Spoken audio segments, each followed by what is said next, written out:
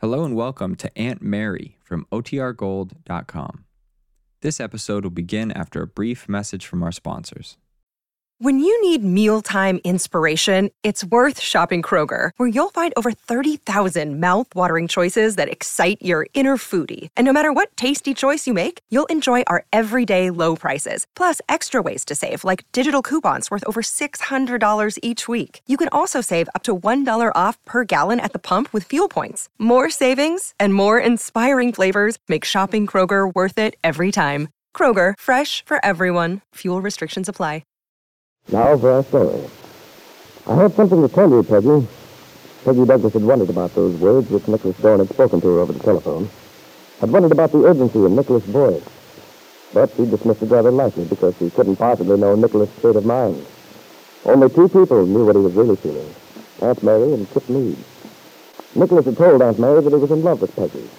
Aunt Mary had asked him what he intended to do about his proposed marriage to Peggy, since the marriage had been planned as the theoretically perfect marriage, free of emotional disturbances, a marriage of understanding and companionship, and Nicholas, as well as Peggy, had denied any feeling of romantic love. Nicholas didn't know what he planned to do, although he realized his love for Peggy made a great difference. It was while he was in this state of indecision that he confessed his predicament to a pretty stranger. The stranger was none other than Kitt Meade, who had advised him never to marry anyone who was in love with someone else, because that was what she had done. He had married Bill Meade, knowing that Bill loved Peggy Douglas. He had hoped that Bill would forget Peggy, but it had been a vain hope. Even his treacherous plan to hold Bill by passing off Lisa Fenner's baby as her own had failed to change Bill's mind. He was determined to get a divorce. Kitt hadn't heard from Bill for some time, but she'd tried to be patient. Surely Bill would make an attempt to get in touch with her sooner or later. He wanted Kitt to apply for the divorce, but she had refused, and this Kitt knew would annoy Bill. Now, in her father's home, the pretentious 11th Street house in the little town of Wakefield, Kitt Meade hears...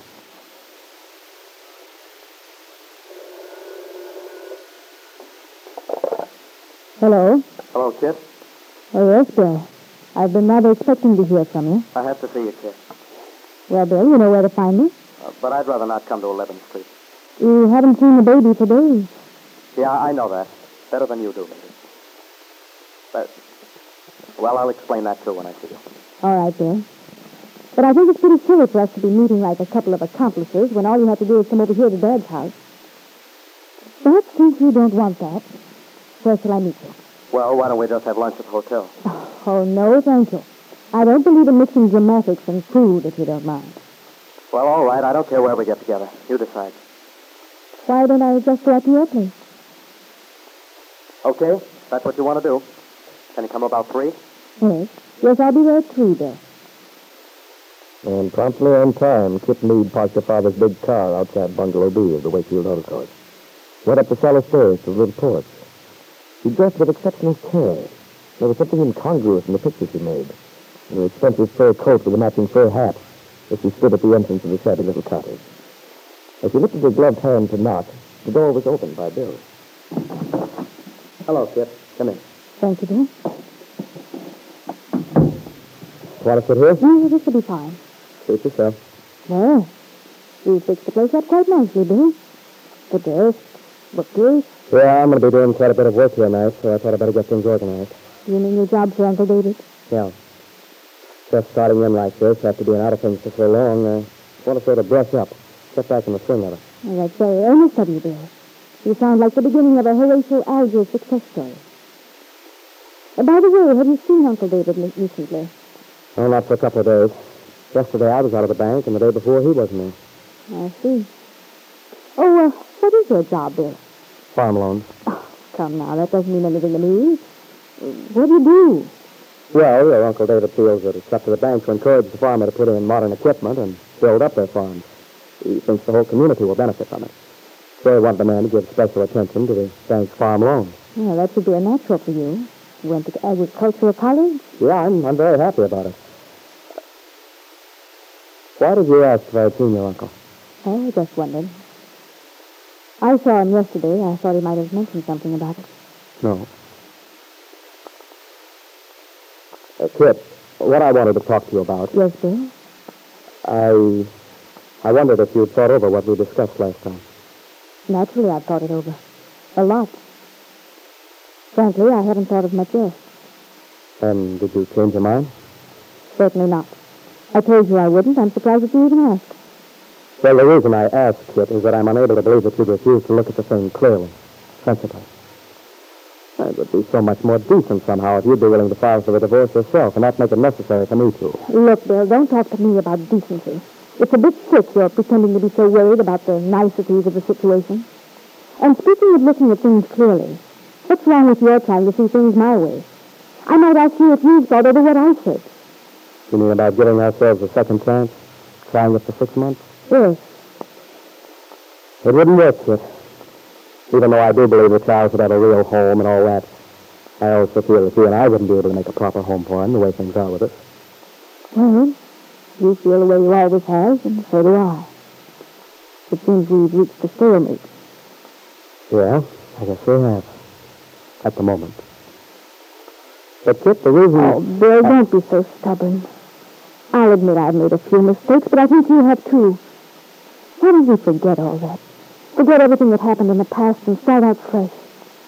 We could swing it, I know we could. No, it wouldn't work, I tell you. It wouldn't unless you wanted it to. Not even then. No, Kitt, I still want a divorce. This is beginning to be monotonous. I told you I won't give you one. I'm giving you your last chance, Kitt. I'm not going to wait any longer. Oh, but I'm afraid you are. There's nothing else you can do. You're wrong about that. You see, I went to a lawyer and I told him that I wanted you to get the divorce. But that if you wouldn't, I was going to. You wouldn't dare. But I would. Why can't you realize that I'm not kidding? I've made up my mind and nothing can change it now. I don't believe it. I know you too well, Bill Meade. Well, then I've changed because I mean every word of it. You call me stubborn. Well, Kid, I think you're being stubborn. Why do you want to hang on to a marriage that's all washed up? Why don't you face it? Perhaps I have reasons you're not capable of understanding. Oh, I'm sure of one thing. It's not because you're deeply in love with me. You couldn't be and say some of the things you said.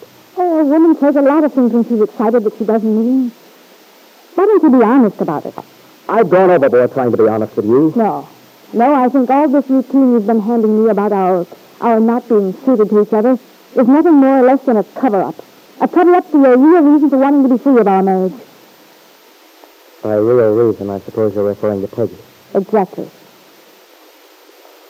Kit, one thing you've never been able to understand is that my wanting a divorce has nothing to do with anyone else. It's a result of our own differences, and that's all. But since you've insisted on bringing Peggy into it, we might as well iron that out right now. It isn't that I've brought Peggy in. She's been involved in it from the very beginning. Well, perhaps she has, in a way. You know that I've never tried to pretend about my feelings for Peggy. I've told you before that I'm in love with her. I always have been. And I'll tell you quite frankly that I wish very much that it might be possible when I am free for Peggy and me... If, not when. No, I mean when. When I'm free, I hope I'll be able to prove to her that I'm worthy of her love. She thought so once. Sure, I do want Peggy, but that's not the reason I want a divorce from you. Believe me, it isn't. I think you'd have a hard time convincing an unprejudiced person of that. Not if we knew the whole story. Knew the background of our marriage. And a lot of things that have happened since then. Not if we knew the part your father had in this thing. All the tricky, the devious, unscrupulous things we both pulled. My. You're getting to be quite the rugged hero, aren't you, Bill? Strong language and everything. It's a pity this side of you developed so late in the game. I'd have enjoyed having you so masterful and strong-hearted. Been seeing any Tarzan pictures lately? Well, at least you haven't changed, Kit. I doubt if you ever will. So do I. I wasn't cut out to be the sweet, gentle type like your friend Peggy. But some people might think I make up for it with brains. Maybe that's why you're so smitten with Peggy. By contrast, she makes you feel like an intellectual giant. Kit, you're just making things worse, talking like a... I suppose in a situation like the one I'm in, Peggy would flit about studying sweetness and life. No, but she'd make an honest attempt to find out how the other guy felt about the thing. Try to understand, to be reasonable. Reasonable? That seems to be the newest addition to your vocabulary, Bill. Where'd you pick it up? From my uncle? Or maybe Aunt Mary?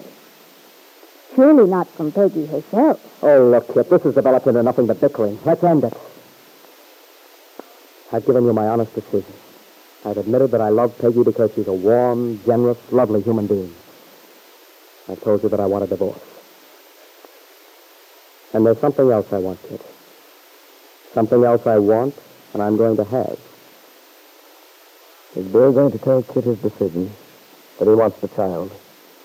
If you do tell her, Bill, do you really believe you stand a chance of winning out against Kitt and her father, Ben Calvert?